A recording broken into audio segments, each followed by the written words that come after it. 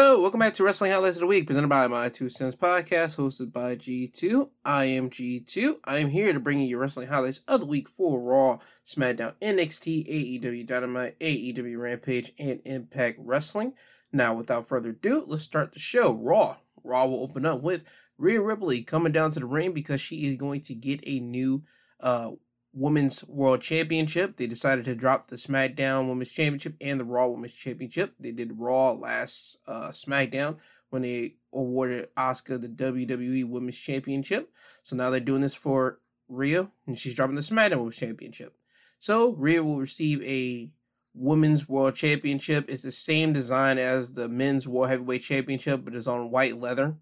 And as soon as Rhea would get the championship, she would pose with it in the air. The crowd would cheer for Rhea because the crowd loves Rhea. But then Dominic Mysterio would come down to the ring.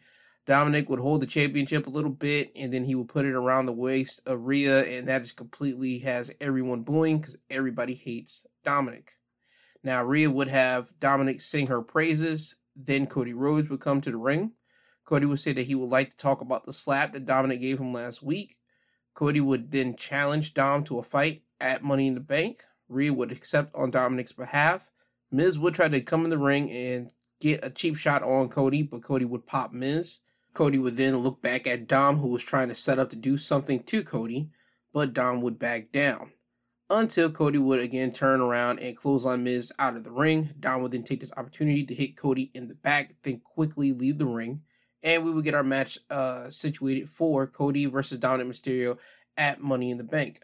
But we turn to our first match of the night, Cody Rhodes going against The Miz. Cody would win the match by pinfall using the Crossroads. Solid opening match for Raw. Now we have our second match, Becky Lynch going against Chelsea Green with Sonya Deville in her corner. Becky will win the match by submission by using the Dishonor to make Chelsea Green tap out. Now we will go backstage. The Judgment Day will be walking in the back. Priest is getting himself ready to go against Riddle in a Money in the Bank qualifying matchup, and everybody will be talking except for Finn because he looks like a little bit perturbed, but he looks laser focused at the exact same time. Rhea would say that Dom is going to beat Cody at Money in the Bank. Priest would agree to that and say that Riddle is going to get beat tonight and he's going to qualify for the Money in the Bank matchup. And Priest would say that he only asks that he is allowed to go out there by himself. And when he does this, he looks a little bit at Finn. And he just walks by everybody in Judgment Day and then walks to the ring. So this makes it official. Damian Priest wants to be by himself. He wants to be on this mission to win matches technically by himself without the Judgment Day. He's trying to wing off from them in this aspect here. So we get to our Money in the Bank qualifying matchup between Matt Riddle and Damian Priest. Priest would win the match by pinfall when Riddle was going for a springboard move on Priest, but Priest would catch him and hit the Razor's Edge for the win. Now, our men's Money in the Bank qualifying matchup would be completed. It's now Damian Priest, LA Knight, Ricochet, Shinsuke Nakamura, Santos Escobar, and Butch, who will be competing in the men's Money in the Bank ladder match. Now, after this, we will have Gunther and Ludwig Kaiser coming down to the ring. Priest would offer Riddle to them. They would accept, and Imperium would lead an attack on Riddle and leave Riddle laying in the middle of the ring. Now, we would go to Ricochet going against Bronson Reed because Ricochet has a beef with Bronson because Bronson got in Ricochet's business with Nakamura last week.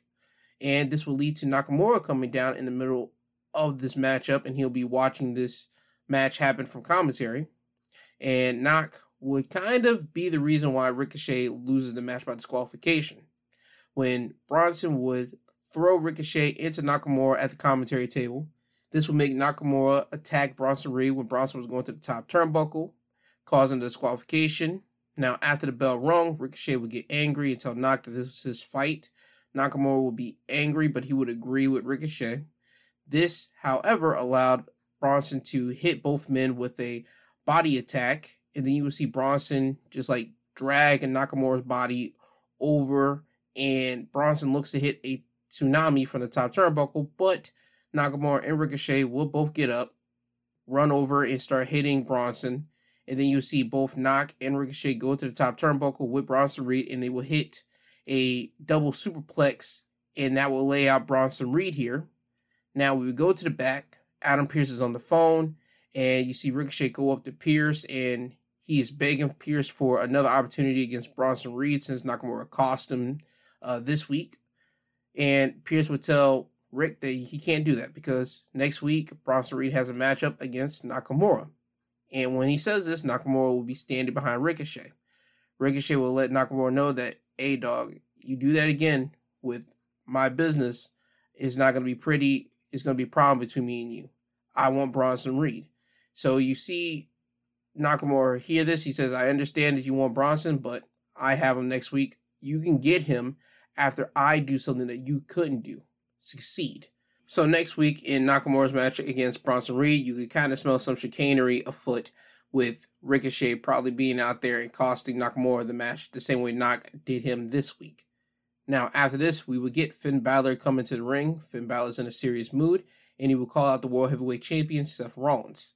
Seth will come down to the ring, and the fans are loving Seth, and they are singing his song so much that Finn Balor would try to overtalk the fans, but he just couldn't get it right. And in the process, when he tries to do so, the fans will still sing over Finn, and it would just cause Finn to lose focus, and he would just stop. To a point that even Seth will have to say, all right, Finn, talk. You waited all this time. You had me here. You better make it worth your while making these people stop their party. So Finn would unload on a bunch of hatred that he's been building up in the past 7 years. Finn will say that he was the first round draft pick. He beat Roman on his first night. Then 3 weeks later, he pinned Seth to win the Universal Championship.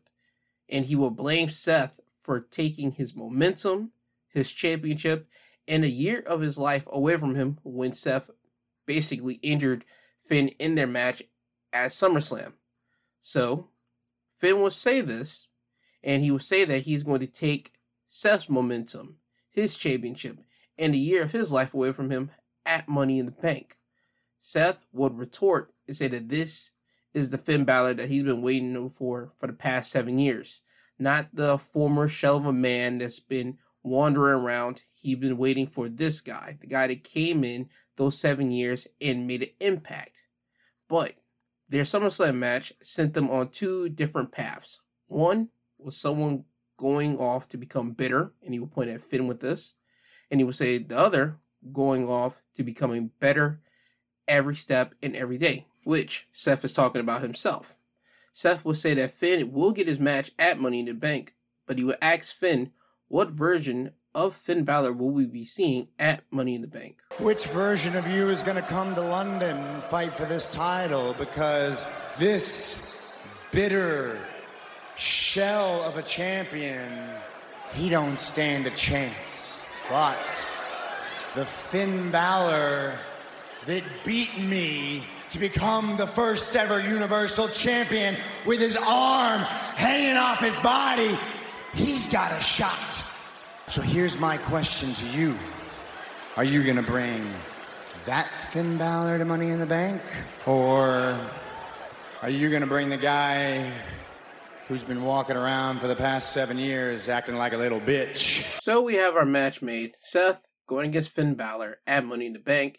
And I expect this to be a good one. I understand they've been having matches on Monday Night Raw from different aspects throughout their career since Finn has been back.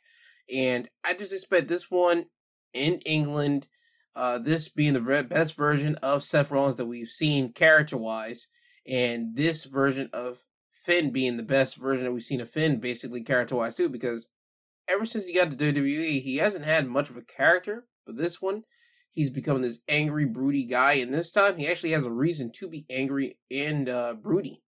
So I'm glad to see this version of Finn, and it's going to be a good match. But speaking of that, later in the night, you will see Finn talking with JD McDonough, and they'll be stopped by Damian Priest. Priest will walk up, and JD would tell Finn, hey, I appreciate the words of encouragement and the advice. And he would say, but before I leave, you probably want to take your own advice on the other thing that we talked about. And JD will leave, and Priest tells Finn, you look like you're in a better mood since you're getting your championship opportunity, and he will congratulate Finn on that. Finn will congratulate Priest on advancing to the Money in the Bank, and Priest would tell Finn, listen, Seth has been getting in your head for these past few weeks making you go in mad different directions. I just want you to take care of business at Money in the Bank and make all this worth it, all right? And kind of dead this thing between me and you. So you could tell there's already some issues with the Judgment Day between Damian Priest and Finn. And with that just confrontation between Priest and Finn in that talk that they had, you know that JD McDonough is coming into this. McDonough saying that Finn probably needs to take his own advice and he probably needs to handle that own situation, that other thing. You can tell that JD's probably going to pop in and probably help Finn get to that point that he needs to take out Priest, because Priest is a good guy now. Priest is going to turn into a good guy, and that's where the vision is showing us. And it just shows that JD's going to be the one to help Finn take out Priest, and those two will be helping out leading Judgment Day. So that's where I see this story going at Money in the Bank, or even after Money in the Bank, to be completely honest with you. But they still have more weeks to build the story up between all three of these men. Now, after this, we get to our next match. Raquel Rodriguez going against Shayna Baszler with Ronda Rousey in her corner. Shayna would win the match by pinfall thanks to Ronda Rousey. Interference. Raquel was looking for a powerbomb, but she would get distracted seeing Ronda Rousey on the ring apron. Raquel would walk over and grab Ronda, and this would allow Shayna to come behind her and get Raquel in a roll-up. Ronda would put her feet on Raquel and make sure that Raquel couldn't kick out of the pin. This will allow Shayna to win said matchup. Now, after this, we will have Eric with Ivar and Valhalla in his corner going against Chad Gable, who had Otis and Maxine Dupri in his corner.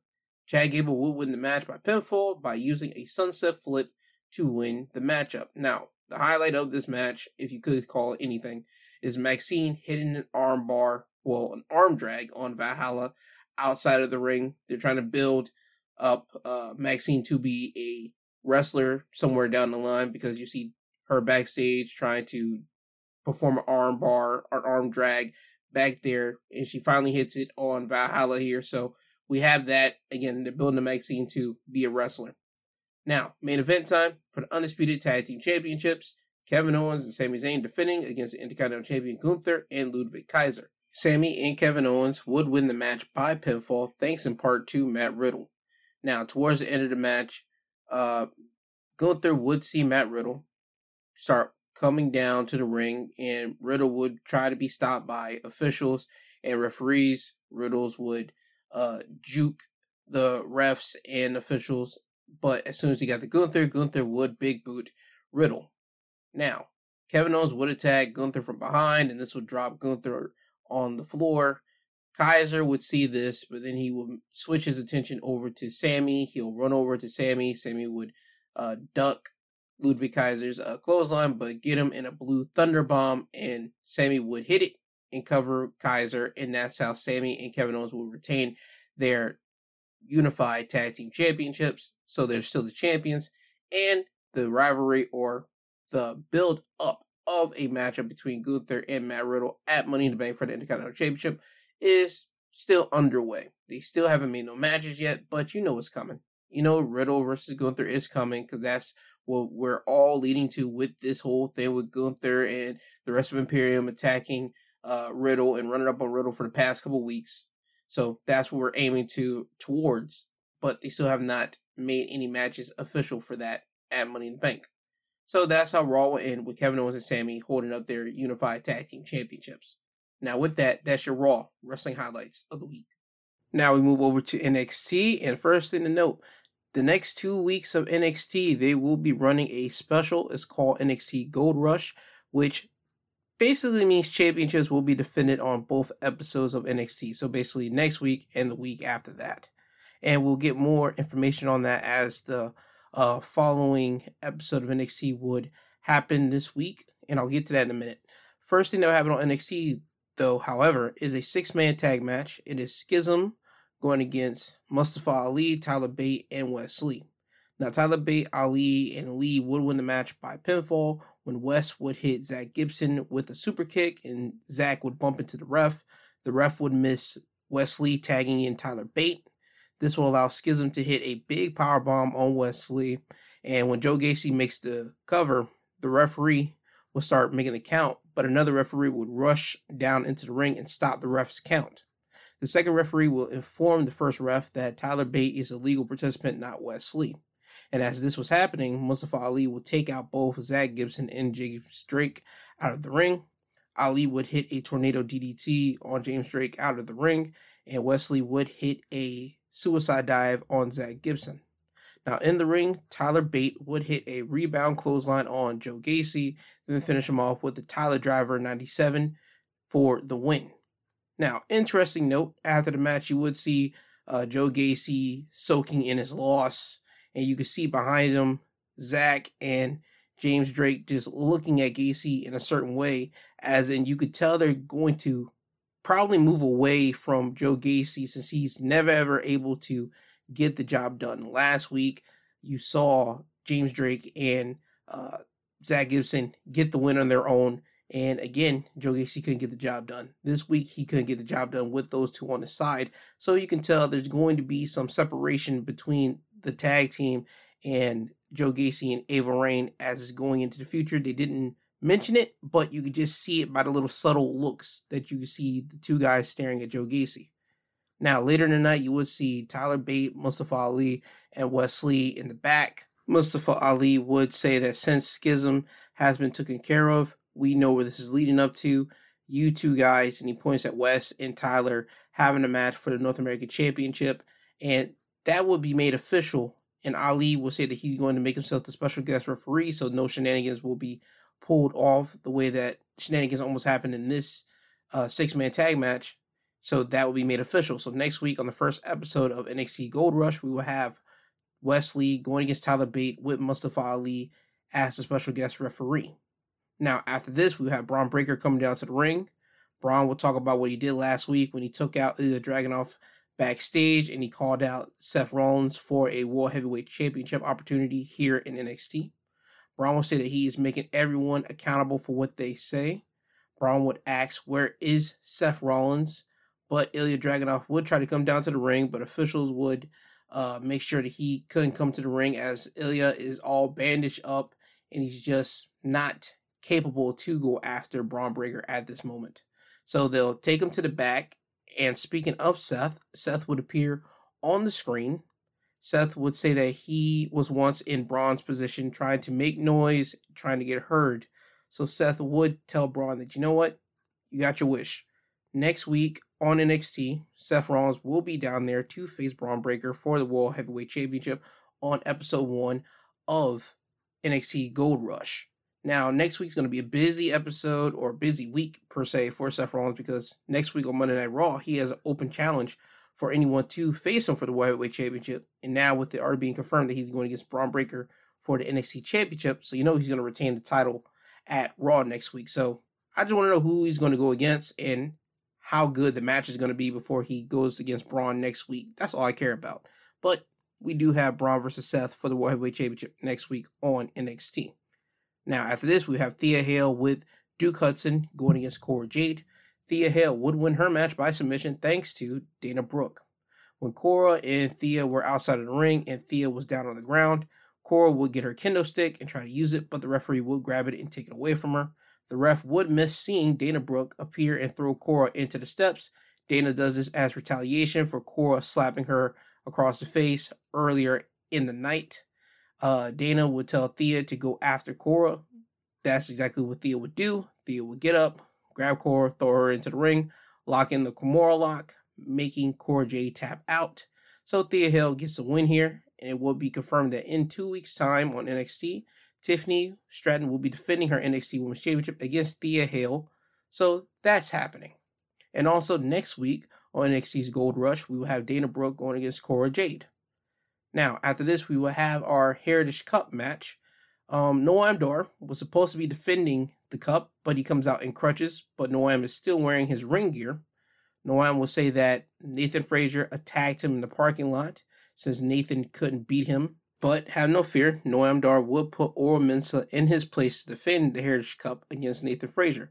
So we have Oro Mensah with Metaphor, which consists of Noam Dar, Jakari Jackson, and Last Legend in his corner, going against Nathan Frazier, who had Dragon Lee in his corner for the Heritage Cup. Nathan would win the first fall with a quick roll-up in the first round. Oro Mensah will win the second fall with a cartwheel kick in the second round thanks to Jakari Jackson and Lash Legend. They would play interference. Jakari would distract the referee as you would see Lash Legend hold Nathan Frazier in place so Oro could hit the cartwheel kick. And Nathan Frazier, he would get the third and final fall by pinfall in the fourth round thanks to Valentina Flores and Yasleen Leon coming down to the ring to take care of Jakari Jackson and Lash Legend because they were trying to pull the same trick that they did for the second round, but the ladies, Leon and Flores, will come down to take care of them. Oro would then miss the cartwheel kick, and this allowed Nathan Frazier to hit the Phoenix Splash to win the third fall and win the Heritage Cup. Now, after this, we will have our 2-on-1 handicap match. Davakato going against Axiom and Scripps. Scripps and Axiom would win the match by pinfall when Scripps would hit a high moonsault on Kato. Then Axiom would hit the Golden Ratio to finish Kato off to win the match for their team. After the match, Los Lotharios, which consists of Angel Garza and Humberto Carrillo, would attack Axiom and Scripps from behind. It's been a minute since we saw Los Lotharios on any brand, so I'm glad they're here. And you know what? This draft has really brought something different because for years we have seen mad times NXT wrestlers get called up to the main roster. They do nothing, they straggle, they have nothing to do. Same thing with main roster wrestlers. There's a lot of them that are on the main roster doing nothing, just straggling, and the big thing would be they're just backstage eating, catering, and collecting a paycheck, and a lot of the wrestlers will be upset that they're just backstage. Now with this draft that happened and with the quote-unquote free agency, you have wrestlers be able to just literally go from whatever roster they want to go to on any given time. NXT, you had Braun calling out Seth. Seth is the world champion. All the other times you wouldn't have a NXT wrestler calling out the main roster like champion. You have Baron Corbin, who's doing nothing, but he's coming down to NXT to at least work in the ring, but also to help out establish talent down there in NXT. You have now the Los Lotharios coming down here. You have Dana Brooke coming down here. I mean, you have a lot of talent from the main roster coming down here to do what they want to do in NXT, especially Mustafa Ali, who looks like he's happy to be in NXT. Not saying all the other people aren't, but it just looks like Mustafa Ali is going to get a fair shake in NXT that he wouldn't get on the main roster. So I like that this draft happened. I like that they got this whole thing called free agency, and hopefully going into the future, this style of draft will continue to happen. And I don't care what a lot of people say online. I don't. This whole draft thing that they did this year, it was brilliant. Now, getting off of that, back to the show. Next matchup will be Malik Blade going against Idris Anafe. Malik would win the match by pinfall when both men would hit a superplex, and Blade will lock in a small package pin on Idris to get the win. Now, after the match, you'll see the teams of Briggs and Jensen and Tank Ledger and Hank Walker coming down to the ring, and all three teams will hug it out because this is a happy moment. Idris and Malik, they just went through something that both of these teams had to go through, competing against one another so they can bond more frequently as a tag team. So now that they've got this moment out the way, now you expect this team to bond and become closer than ever. So it's a happy moment with all three teams in the ring. Booker T will get a mic, and he would tell the info that he just received, and he would announce that next week there's going to be a triple threat number one contenders tag team matchup, and it will participate with all three of these teams in the ring, and that the winning team will go against Gallus the following week. So next week on NXT, we're going to have Briggs and Jensen going against Hank and Tank, going against Idris and Blade. The winning team will then go off to the second episode of the NXT Gold Rush special, and they will go against Gallus for the NXT Tag Team Championships. Now, after this, we have Roxanne Perez going against Tatum Paxley. Roxanne would win the match by using Pop Rocks. After the match, Roxanne will get a mic and put Blair Davenport on notice for Blair putting a hole in the women's division by taking women out in the parking lot for months and upon months. Roxanne would say that she's going after Blair. Blair is no longer the hunter. She's now the hunted. So we now have that feud between Blair Davenport and Roxanne Perez on the way. Then we go to our main event. Baron Corbin going against Ilya Dragunov, where the winner will be facing Carmelo Hayes for the NXT World Championship, on the second night of NXT Gold Rush. Baron would win the match by pinfall thanks in part to Bron Breakker interfering. When Ilya Dragunov was going for his torpedo headbutt, Bron Breakker would rush into the ring. Ilya would hit Braun with a torpedo headbutt. This would then allow Baron to quickly grab Ilya and hit him with End of Days to win the matchup here. Now, after the match, Braun and Ilya will be battling to the back, and Baron will be watching this. And then when he turned around, Melo will be in the ring. Melo would attack Baron Corbin, hit him with a super kick. This would drop Corbin. Melo would then go to the top turnbuckle and then hit nothing but net to lay out Baron Corbin. Melo would then put his foot on Corbin's chest, hold up his NXT championship, and that's how NXT will go off with Melo laying out Baron Corbin. Now, this was a good imagery to see because this gives us more hype to see Baron going against Melo at the second episode of NXT Gold Rush in 2 weeks. And it just gives more intrigue because now you have to wonder if Melo's going to retain his championship against Baron, or is Baron going to beat Melo to win the NXT championship, because it's not the first time that a main roster star came down to NXT to win a title. I mean, last year, Dolph Ziggler did it. So I can expect a Baron to do it just so they can get Baron as NXT champion, so they can further Melo trying to basically climb another mountain to win back the NXT championship. I don't know if they want to do that. I would say they probably should keep the title on Melo and just have him and Corbin just have a good match, to be completely honest with you. But we'll see in the next 2 weeks. But with that being said, that was your NXT wrestling highlights of the week. Then we move over to AEW Dynamite, where I must say this Dynamite episode was completely chaotic and amazing, all from beginning to end. And this Dynamite episode would start by having the AEW World Champion MJF going against Adam Cole. Now, they will put on an incredible 30-minute match from bell to bell, and it would end literally in a time limit draw. Because in the closing moments of the match, you would see MJF grab the referee so the ref couldn't see MJF back kick Adam Cole in the nuts. When Adam then dropped to the mat, the ref would check on Adam. MJF will grab the Dynamite Diamond Ring out of his trunks and then put it on his pinky, looking to hit Adam with it. The ref would quickly grab MJF's hand. MJF would argue with the ref, and in that split second, Adam Cole would get up, hit MJF with a super kick, then the Panama Saw Rise, then finally hit the boom. Now, as Adam was covering MJF, the ref was about to make the 3 count, and as soon as he's about to slap his hand on the mat for the 3, the bell would ring. Now, everyone in attendance would get the because we all knew what that meant. The bell and the match ran its course. It literally got to a draw. It ran its limit. So Adam would get the mic and he would say that he wants 5 more minutes. And everybody's chanting for 5 more minutes. You will see MJF and Adam Cole get face to face. And you will see MJF just slide out of the ring with his AEW World Championship and walk directly to the back. And this is where we leave it here between these two. Now, I suggest we're probably going to get a match between these two further down the line, because later in the night, you will see Tanahashi pop up on the screen. Tanahashi would talk about how last year at Forbidden Door, he came so close to winning the AEW World Championship. So he wants to try it again. And he wants to have a match with MJF. MJF will be in the back in the trainer's room. Renee Paquette will tell MJF that by Tony Khan, Tony has made it official that MJF will be facing Tanahashi at Forbidden Door. MJF says, nah, I'm not doing that. This isn't the first time somebody's booked me to be somewhere and I no-showed, so I'm not going to do it.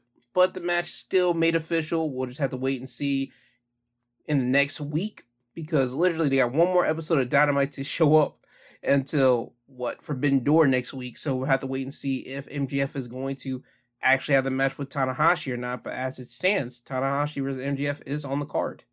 Now, after this, we would get Sammy Guevara coming down to the ring.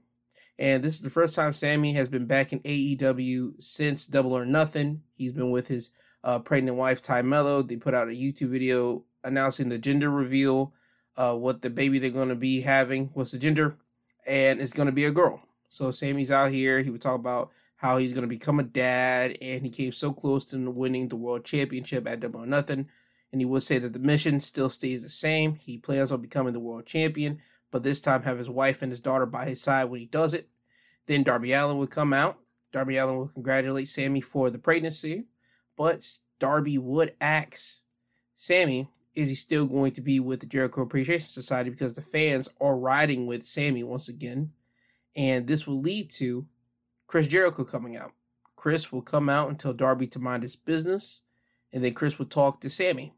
Chris will ask Sammy, why didn't Sammy talk to him for 3 months as Sammy was chasing after MJF for the AEW World Championship? Because if he did, Sammy would be standing here as your AEW World Champion.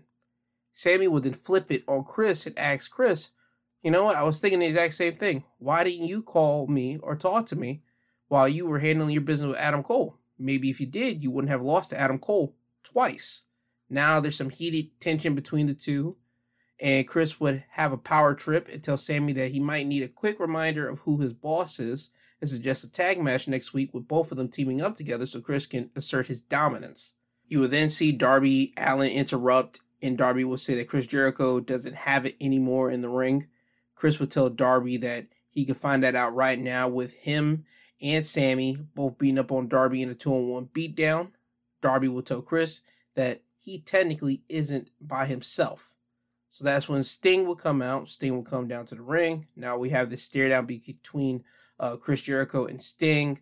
And it's a moment because Chris Jericho and Sting never had a match ever in their time in WCW, and throughout Sting's time now in AEW, they never had a match together. So now we could possibly be seeing Chris Jericho versus Sting somewhere down the line here.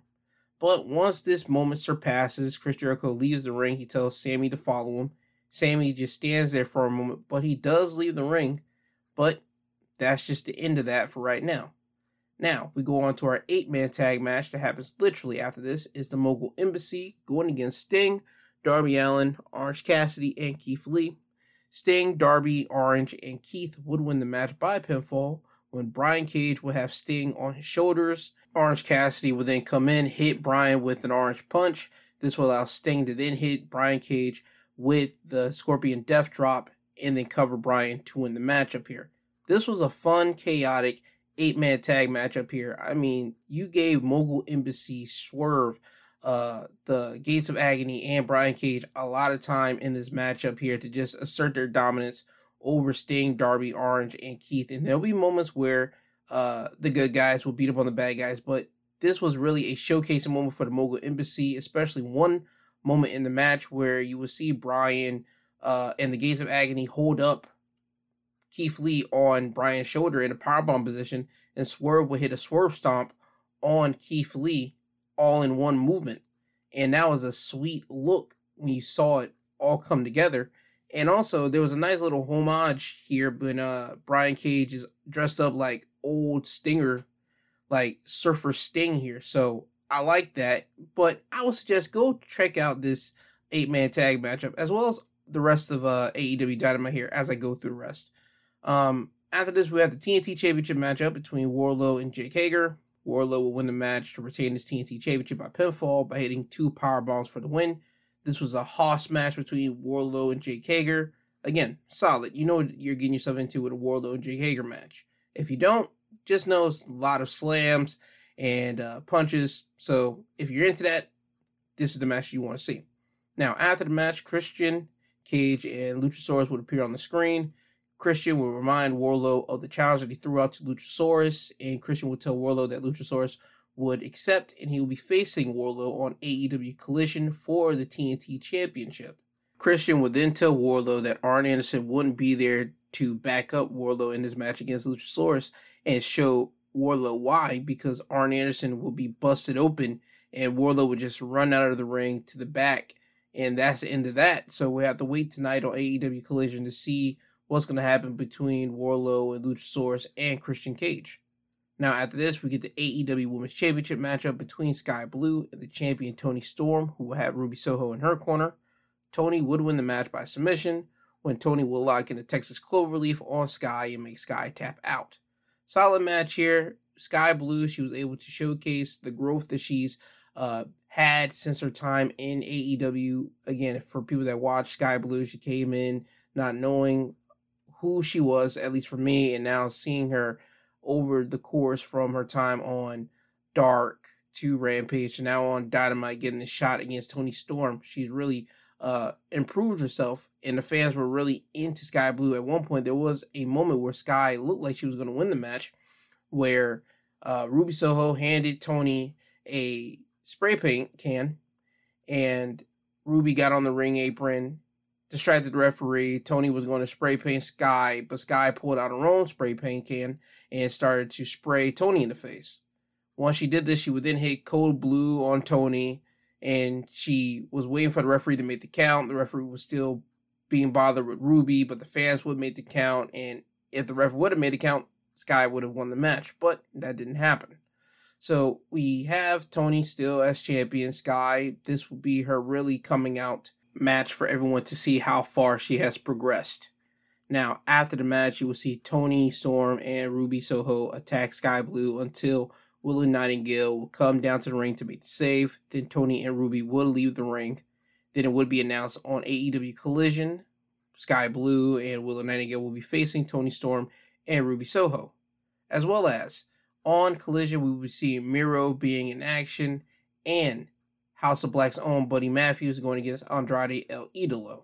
Now, another thing that I forgot to mention, the IWGP World Heavyweight Champion Sonata, he would appear in a video package, and the gist of it was that Sonata was issuing an open challenge at Forbidden Door, and in the night you will see Jungle Boy accept that challenge. So Jungle Boy will be going against Sonata at Forbidden Door, and Jungle Boy asks Hook to be in his corner for the match, and Hook would just give Jungle Boy a fist bump. So Hook's going to be in the corner of Jungle Boy, and I just have a feeling that Hook is probably going to do something to Jungle Boy that could probably cost Jungle Boy the match, or we could see the dissension of Jungle Hook as quick as it formed. Because in this promo that Jungle Boy had with Hook standing beside him, he called Hook his best friend, and he said that he feels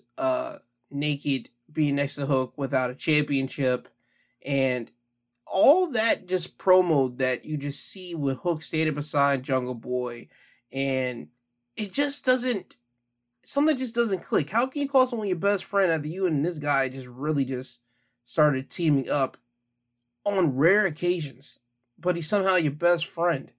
I don't understand it.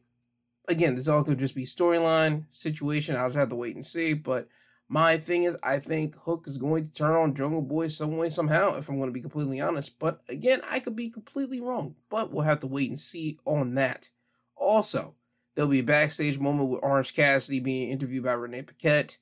And you will see Daniel Garcia walk up on him. You will see Zack Sabre Jr. walk up on Orange Cassidy. Both men want a shot at Orange Cassidy's Mid-Atlantic Championship. Oh, I'm sorry, the AEW International Championship. And Daniel Garcia would tell Orange that he wants to be a double champion, and he asks Orange where Shibata at. Shibata is the Ring of Honor Pure Championship. That's the belt that Daniel Garcia wants to have as well. Orange Cassidy would tell Daniel Garcia that Shibata isn't here this week. He'll be here next week. So how about you two, Daniel Garcia and Zack Sabre Jr., team up together while I team up with Shibata, and we'll have a tag match next week. So that match seems to be made official. Now, off to the main event. It is a trios matchup of Blackpool Combat Club's own Jon Moxley, Claudio Castagnoli, and Wheeler Yuta going against the Young Bucks and Hangman Page. The Bucks and Hangman would win the match by pinfall by hitting a string of moves on Wheeler Yuta, which would include a powerbomb, then the BTE trigger, then finally the buckshot lariat for the win. Now, after the match, the Blackpool Combat Club would attack the Bucks and Hangman until Eddie Kingston would run down to the ring. And this was a shock to everyone. Nice, pleasant shock because everybody loves Kingston. So Kingston comes down there. He starts beating up on Claudio. Those two have a storied rivalry with each other.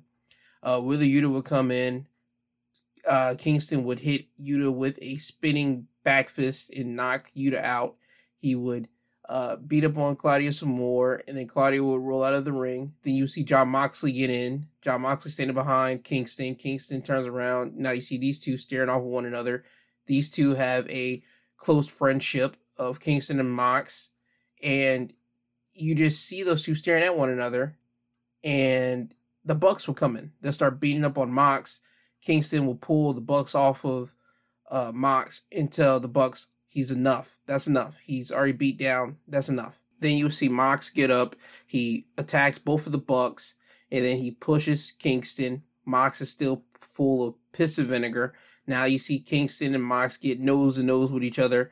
The Bucks grab Mox and beat up on him some more. Then you see Kingston immediately be the friend to Mox and push the Bucks off of him. Then you see Konosuke Takeshita run down to the ring. Takeshita would attack Kingston from behind. Now you have Takeshita beating up on Kingston until Kingston rolls out of the ring. Now Takeshita standing in the ring by himself. Then you see Kenny Omega come down. Kenny Omega will get in the ring, beat up on Takeshita. The Bucks will come in, hit Takeshita with a double super kick. You will see Kenny hit Takeshita with a Snapdragon suplex. Then Takeshita would roll out of the ring. Now you would see Kenny about to do the Terminator pose, and he runs off the ropes. And then Will Ospreay will pop in, and Will Ospreay just super kicks Kenny Omega. Now Kenny's down on the mat. He's trying to collect himself. Will Ospreay will look at Kenny, and he will mouth something to him, and then he will hit Kenny with a hidden blade. Then he will stand over Kenny's prone body. He will lift Kenny up, then hit the Stormbreaker on Kenny Omega. And before AEW Dynamite will go off, you will see Will Ospreay hit Kenny Omega again with another hidden blade to lay Kenny Omega out. Now, this is all in preparations for their matchup at Forbidden Door for the IWGP United States Championship. This is their rematch from the match they had earlier in the year at Wrestle Kingdom.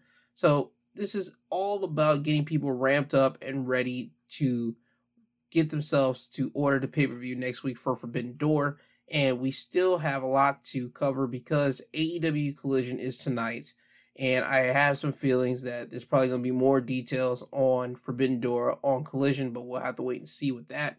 But again, Dynamite, it was chaotic. I would suggest you go try to find it somewhere, anywhere you can, especially Cole versus MJF. Go watch that. There was a lot of hidden gems in that where MJF would kind of taunt Cole by mocking Shawn Michaels with Shawn Michaels poses. He will hit Adam Cole with an elbow drop through a table outside of the ring, the same way that he did Bryan Danielson in his match with Bryan at AEW Revolution.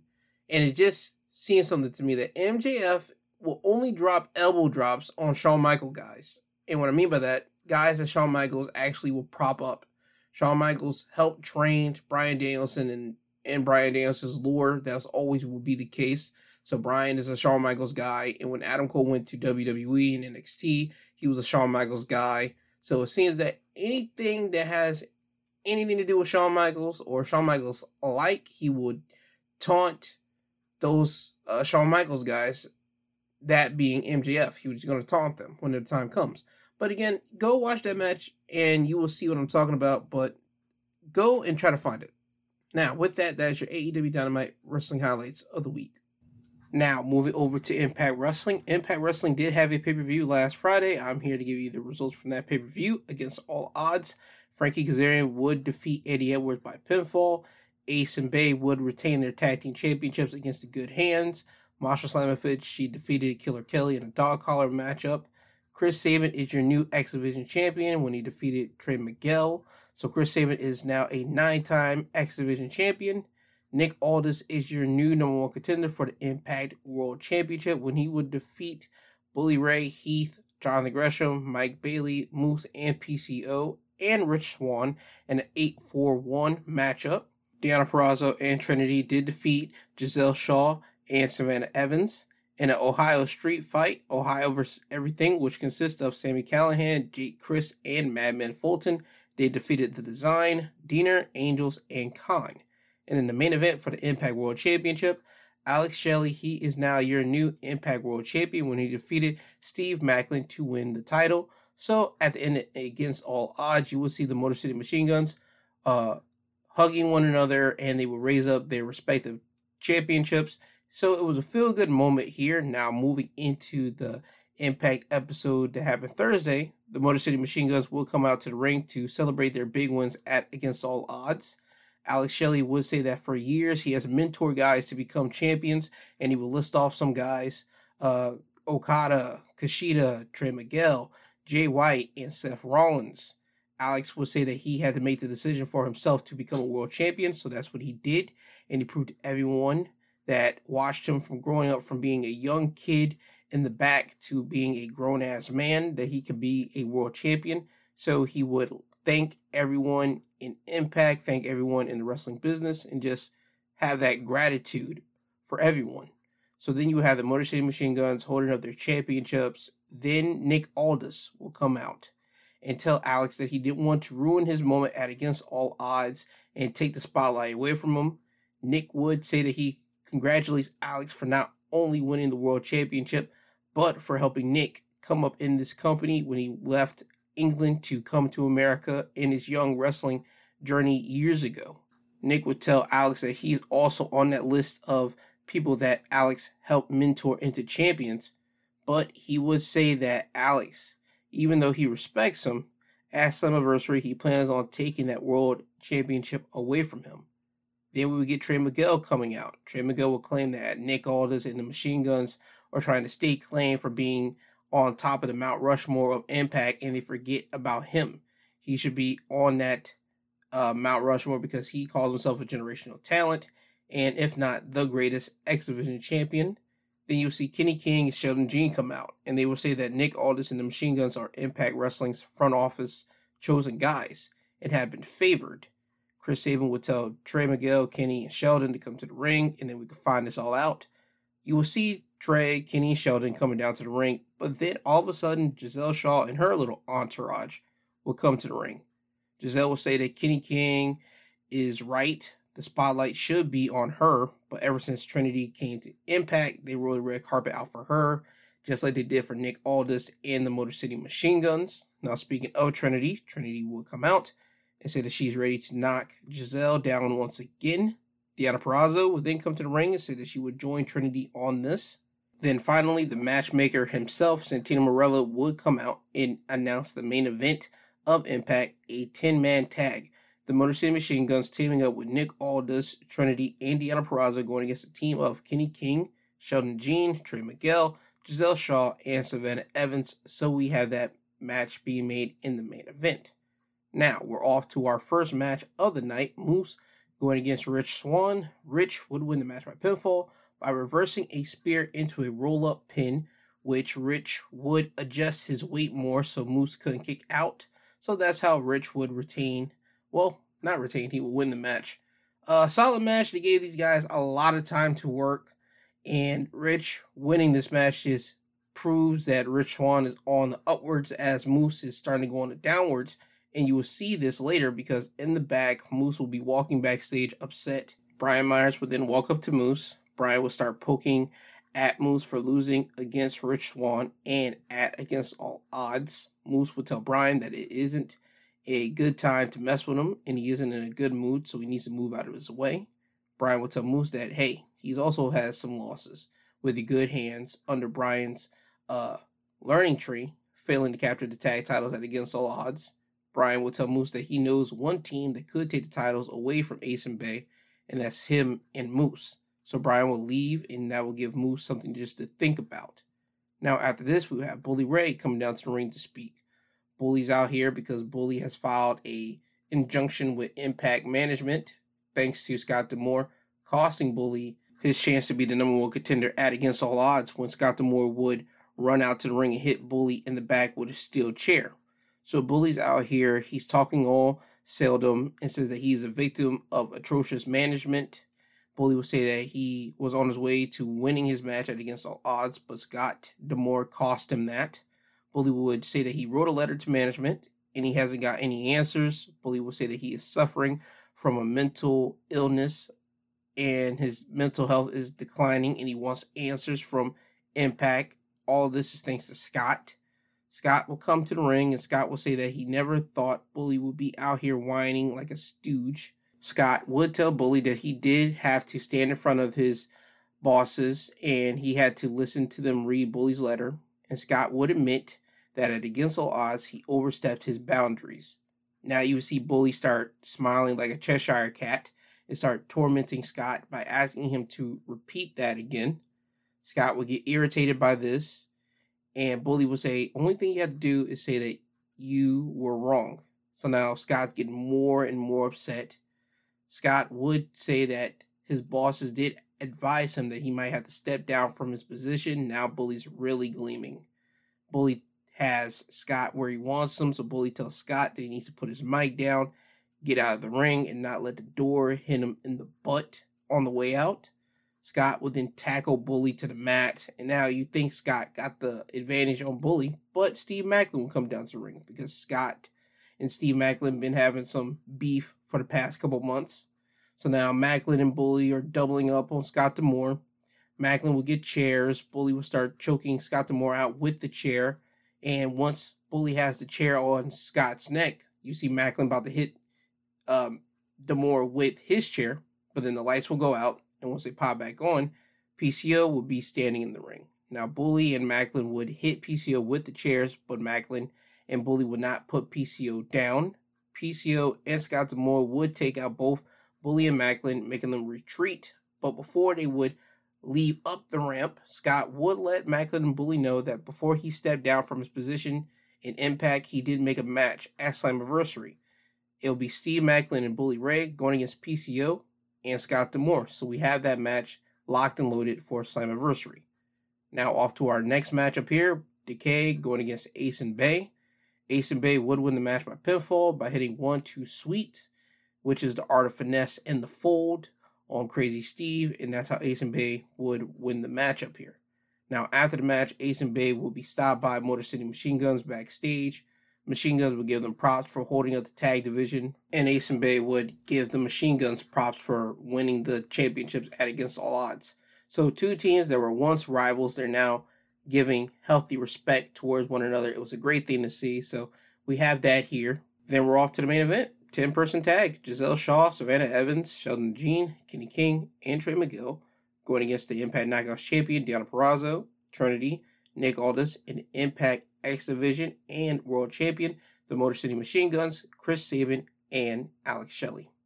Now, after a chaotic main event, the team of the Motor City Machine Guns, Deonna Purrazzo, Trinity, and Nick Aldis would win the match, with Nick Aldis, Alex Shelley, Sheldon Jean, and Kenny King were the last 4 men in the ring. You will see Nick Aldis hit Kenny King with a Michinoku driver. Alex Shelley would hit Sheldon Jean with a super kick. Then Shell Shock, or people might know it as the Blade Runner or Sister Abigail, whatever you want to call it. He would hit him with a spinning STO, then cover Sheldon Jean to win the match. Solid 10-person tag match up here. A lot of chaos, which is going to be when it's 10 people in a match. But good type of chaos. Now, after the match, Alex Shelley, he'll be waiting for his championship for the ref to give it to him, but he would see Nick Aldis holding it. Nick would bend the knee, and he would act like he's going to give the title to Alex Shelley, but he would just sucker him in so he could hit Alex Shelley with the title. Now, when he lays Alex Shelley out with the World Championship, he would tell Alex never to disrespect him again. You will see Chris Sabin come in the ring and run off Nick Aldis. So we have our match set at Slammiversary, and now we have the stakes being more risen. Nick Aldis is now a bad guy going against Alex Shelley, and I'm cool with this because this adds more into details for something probably nefarious to come out at Slammiversary, because we haven't seen Mickie James since a couple months from now. So I can see Mickie James probably coming out when the time comes when Alex Shelley goes against Nick Aldis at Slammiversary, and Mickie James probably costing Alex Shelley the World Championship and having Nick Aldis win the title that way, if they want to go that route. But Nick Aldis being the bad guy here, not a bad look, because Nick Aldis, in my eyes, from his work, he's always worked better as a bad guy here. So him going against Alex Shelley, the guy that's finally won the world title after so many years building up champions, going against a guy that he helped build up, but now just decides to be the guy to turn on him. I like it. I truly do. So we'll have to wait and see what happens at Slammiversary, but we still got weeks for that. Matter of fact, a month for that. So we'll wait and see how the story develops more. Now with that, that's your Impact Wrestling wrestling highlights of the week. Now we move over to SmackDown. SmackDown will start off with a tag team gauntlet where the winners of the gauntlet will become the number one contenders for the Unified Tag Team Championships. The Brawling Brutes will start off first. They will go against the Street Profits. They will eliminate them. Then the Good Brothers will up next, and the Good Brothers will be eliminated. Then the LWO. LWO will be eliminated. Then Hit Row. Hit Row will be eliminated. Now the last team to enter this gauntlet will be Pretty Deadly. And Pretty Deadly would be the team to end the streak of the Brawling Brutes and win the gauntlet. So in 2 weeks, Pretty Deadly will be facing off against Kevin Owens and Sami Zayn for the tag team championships. Now, we will go backstage. You will see Roman Reigns sitting in his office with Solo and Paul Heyman. Roman, Paul, and Solo, they're all waiting for Jay's answer because tonight is supposed to be the answer of whether Jay's staying with the Bloodline or is he's going about his own way. And Roman asks Paul, has he talked to Jay anytime? Paul would tell Roman that he hasn't talked to Jay since last week, and Roman would tell Paul that he needs to talk to him. So Paul goes to find Jay and try to talk with him once again to see whether he is staying with the Bloodline or is he leaving. And Jay's answer is still the same. He tells Paul, if I'm staying, you're leaving. So then we go to Paul going back to Roman, and he just shakes his head towards Roman. Roman will look down, and he's in disbelief.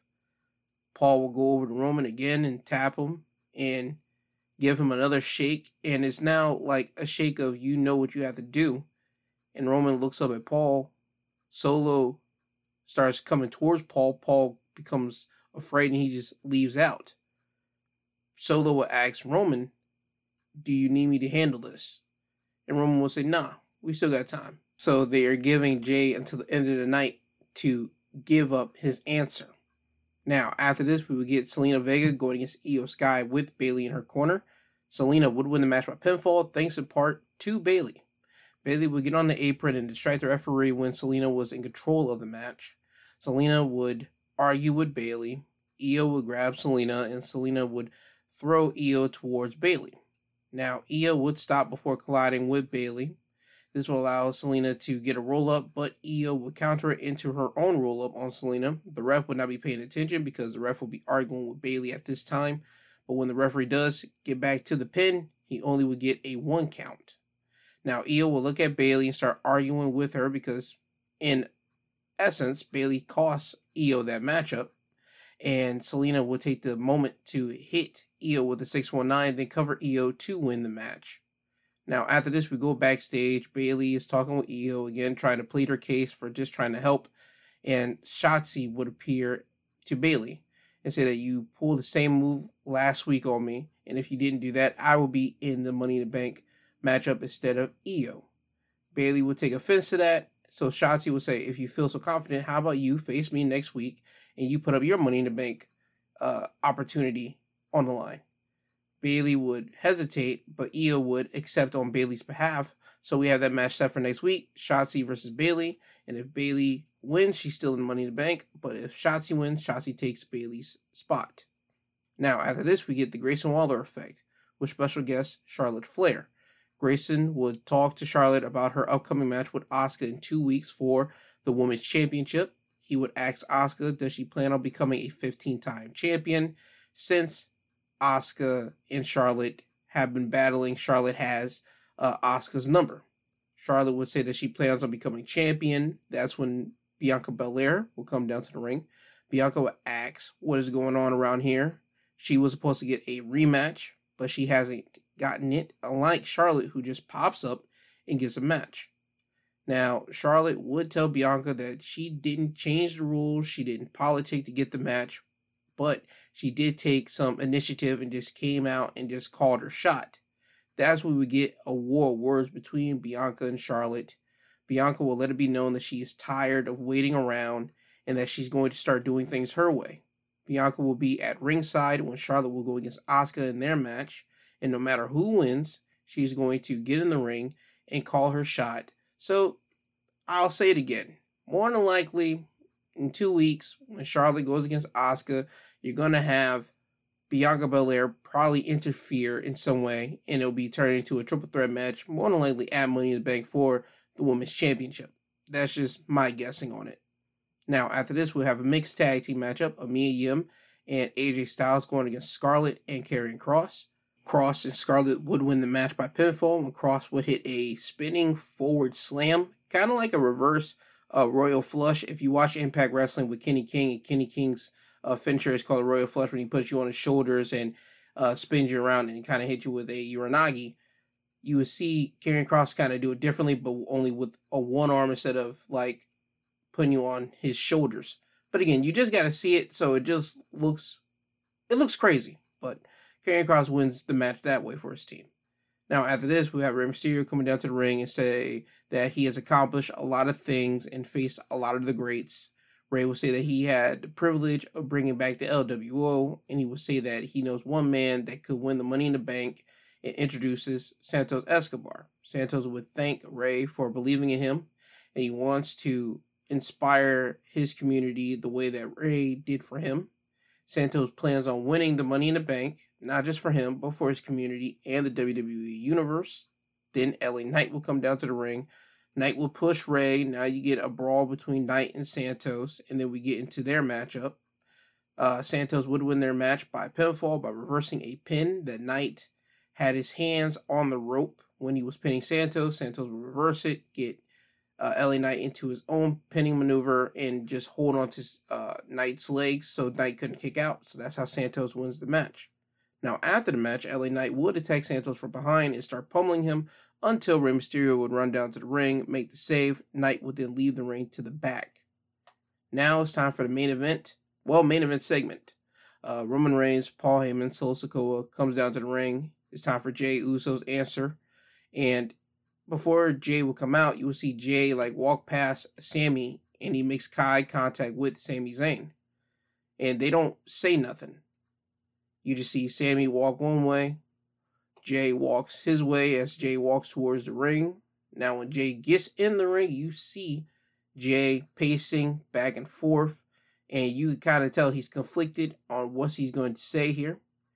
Roman will ask Jey, is he in or he out? Jey will tell Roman that it's still the exact same answer. It's either Paul Heyman's in this or I'm in this. Roman's decision. Roman will tell Jey that he's the tribal chief. He can choose who he wants as his wise man, and once Jey becomes tribal chief, he can choose who he wants as his wise man. But that's until that time. Roman will then start going into mind games with Jey and tell Jey that he's been grooming him for the past 3 years. He hasn't been grooming him for the past months. No, it's been 3 years. Roman will say that I got the bloodline into the promised land. He's been trying to groom Jey to make sure that Jey keeps them in the promised land. And Roman will tell Jey that Paul isn't the problem. It's his brother, and it's always been that way ever since they were little, because Roman has been watching them because they've been family. Now, Jimmy would come out. Jimmy would interject himself. Jimmy would say, nope, that's not true. It's always been me and you, and the problem truly is our cousin over here. Now you have this situation where everybody's in the ring, it's all tense, and now Roman is playing dirty. Roman would ask Paul to come here, and Paul will walk over to Roman, and Roman would ask Paul, who was the only person that interjected when I say that Jey Uso was the right-hand man? Paul looking surprised by this, and he even looks sad by this because he doesn't really want to say it. And Roman asks Paul who said it. And Roman and Paul look over at Jimmy and they point at Jimmy. And now Jey is standing there. He doesn't really believe this. And Roman says, you two need to have a talk. Go ahead. Talk to him. Jey turns around. He looks at Jimmy and he asks Jimmy, is that true? Is what he's saying true? Jimmy not wanting to look Jey in the eyes. Jey will tell Jimmy to look at him in the eyes. And Jimmy will have to confess that it's true. So now you get that shock of disbelief. Jey's confidence gets shut down at that moment. And Jey just starts unloading years of frustrations that you could tell that a younger brother has to an older brother. He told Jimmy point blank, yo, I expect that out of Roman, but not out of you. You're my blood. It's always been me and you kind of going against him. But in reality, I've been trying to keep up with you. Mr. Prom King, Mr. Most Likely to Succeed, just listing out all the accolades that you would get with a big brother and a younger brother situation when the younger brother's trying to keep up with his older brother. Now, Jay would tell Jimmy that it's a blessing in disguise because when you went down, I ended up becoming the right-hand man and I started getting main events. I started becoming main event Jey Uso, and it's all because of Roman Reigns. And now you get to the cinematic moment and you get to Jay letting out all his frustration and he tells Jimmy, "You're out." And now you get this hush and everybody's booing and Jay is still looking at Jimmy. And Jay would tell Jimmy, "And I'm out too." And then Jay with the quickness super kicks Roman, and that gets the crowd pop. The crowd goes berserk because now Roman has lost his control over Jay. He never truly had control over Jimmy. He had control over Jay, but now he's finally lost that control. And now you see Solo standing there. He looks berserk, and he looks at his brothers, and he wants to try to maul them, but they hit Solo with a super kick. And then a double super kick, and Solo's down. Now, Roman's starting to get up. The Usos trying to walk away out of the ring, and Roman is just going crazy. He yells out, "You guys don't leave me. Nobody leaves me." And the Usos would hit Roman with a double super kick and lay out Roman Reigns. And that's how SmackDown ends. The bloodline has crumbled, and you now know that we're probably going to get a Roman, Solo, and the Usos match somewhere down the line. I expect a one-on-one match with Roman and Jay to run it back after they did it 3 years ago during the pandemic, and especially at the height of what the storyline is now. I expect it to happen, but what people don't realize is that in the next following weeks, I expect a more vicious style of Roman Reigns, to be completely honest. Because now you have a guy that has lost his empire. Yes, he still has Solo. Yes, he still has Paul. But he has lost, well, his right hand. He has lost the person that was being manipulated underneath his guide for all these many years. He's lost that now. And when somebody that's so powerful loses someone that he was able to manipulate so easily, they go bat crap crazy. So in the next following weeks, I expect Roman to go bat crap crazy, to be completely honest. But we'll have to see what more comes to pass. And I suggest, and I really do mean this, I highly suggest going back to SmackDown. If you did not see it, my review of it was only subpar. I need you to go see the actual theatrics of it all and see how the whole crowd was invested in it. Go and watch that segment and you will be highly, highly entertained, and you will probably want to watch SmackDown all the time just for that storyline alone. But anyhow, that's your SmackDown wrestling highlights of the week. Now we go over to AEW Rampage, and we open up with a trios match. United Empire's own Will Ospreay, Kyle Fletcher, and Jeff Cobb going against Chaos's best friends of Trent Beretta and Chuck Taylor and Rocky Romero. The United Empire would win the match by pinfall when Rocky would go for a sliced bread on Will Ospreay, but Kyle Fletcher would catch Rocky and hit him in a spinning tombstone. This will allow Will Ospreay to then hit the hitting blade on Rocky, then cover him for the win. After this, we had Trish Adora going against Taya Valkyrie.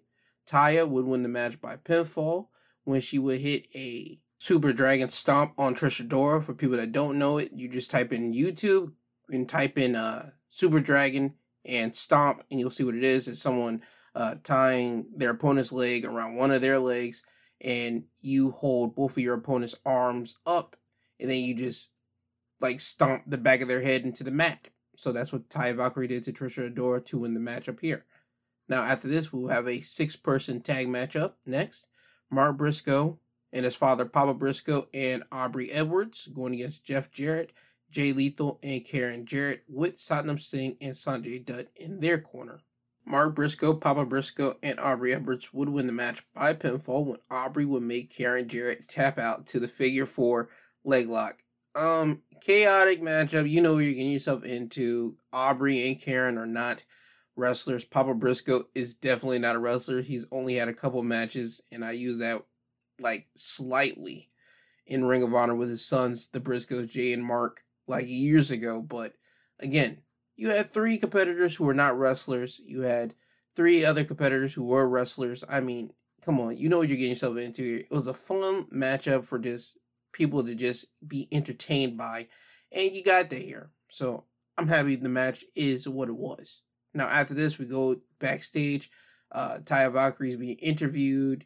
She's all joyous because she got a win here tonight, but then the interview turns to talk about Chris Statlander being TBS champion. Taya would finally mention what everybody's been talking about, how she was the one that broke down Jade Cargill, and Taya is not getting the credit that she deserves for it. And then you get Chris walking right up to Taya and saying, hey, I understand you're upset. It's not my fault. Jade put out the open challenge after your match. And you would know that Chris throws out an open challenge to Taya, saying, you know where I'm going to be at. Matter of fact, we could do it next week. So we have that match scheduled more than likely for next week on Rampage. Now we go off to our main event. It is Bandito going against Konosuke Takeshita with Don Callis in his corner. Takeshita would win the match by pinfall by hitting Bandito with a forearm behind the head, then a running knee to the face. These two had a good amount of time to come up with a good match, and they were able to deliver on a great episode of Rampage. A lot of action, a lot of wrestling, solid wrestling on that show, and it just gave the viewer anticipation for Saturday's Collision, which is tonight. And that's basically what they were trying to get people hyped up for people to go in to watch Collision, and hopefully you guys will be watching Collision, because I know I will be. Now, with that, that is your AEW Rampage Wrestling Highlights of the Week. And that is the show. Now, what am I going to do? Am I going to talk about Collision next week on the show, more than likely, or am I going to talk about it on the midweek episode? I'm probably going to talk about it on the Saturdays, so you'll probably get a back episode of AEW Collision on the next week's episode of Wrestling Highlights of the Week, because I don't want to extend myself out so much, because I'm already doing that already with a Sunday episode, Saturday episode, and a Wednesday episode. So that's just my whole thing. If I happen to change it up, you'll probably get the first notice on the midweek episode. So tune in on Wednesday to see if I do talk about AEW Collision instead of on a Saturday. But only time will tell on that. Again, I'm still mixing on that. But again, we will have to see on that. Now, you guys have been with me almost for an hour and freaking 20 minutes. It's time for me to get you guys out of here. I love you guys. Have a great Saturday. Please be careful. Please be safe. Again, if you did not see AEW Dynamite, go and watch that episode. That episode was great from top to bottom. And if you did not see SmackDown, go and watch SmackDown. That whole card was great from top to bottom as well. So go watch both of those shows and tune into NXT next week and tune into Raw next week, because on Raw you have Seth Rollins with open challenge for the World Heavyweight Championship, and on NXT next week you have Seth Rollins, if he retains, which we know he will, be defending his World Heavyweight Championship against Braun Breaker on NXT next week. So please go watch all these wrestling shows. I am not getting paid by none of these wrestling shows when I review them or when I'm telling you to go and watch them. It's just me being a fan trying to tell other fans to go watch the product. Now, with that being said, I'll be with you guys here next week on Saturday to talk about wrestling again. But if you want to listen to news, I have a Sunday episode coming out tomorrow. And if you missed last week's Sunday episode, it's up there right now in the archives. But if you just want to hear me talk about any and everything, you listen to my Wednesday midweek episode podcast. Now, with all the self-promotion out of the way, I love you. I thank you. Please be safe. Please take care of yourself. And you'll hear from me again next Saturday. I'll see you all later.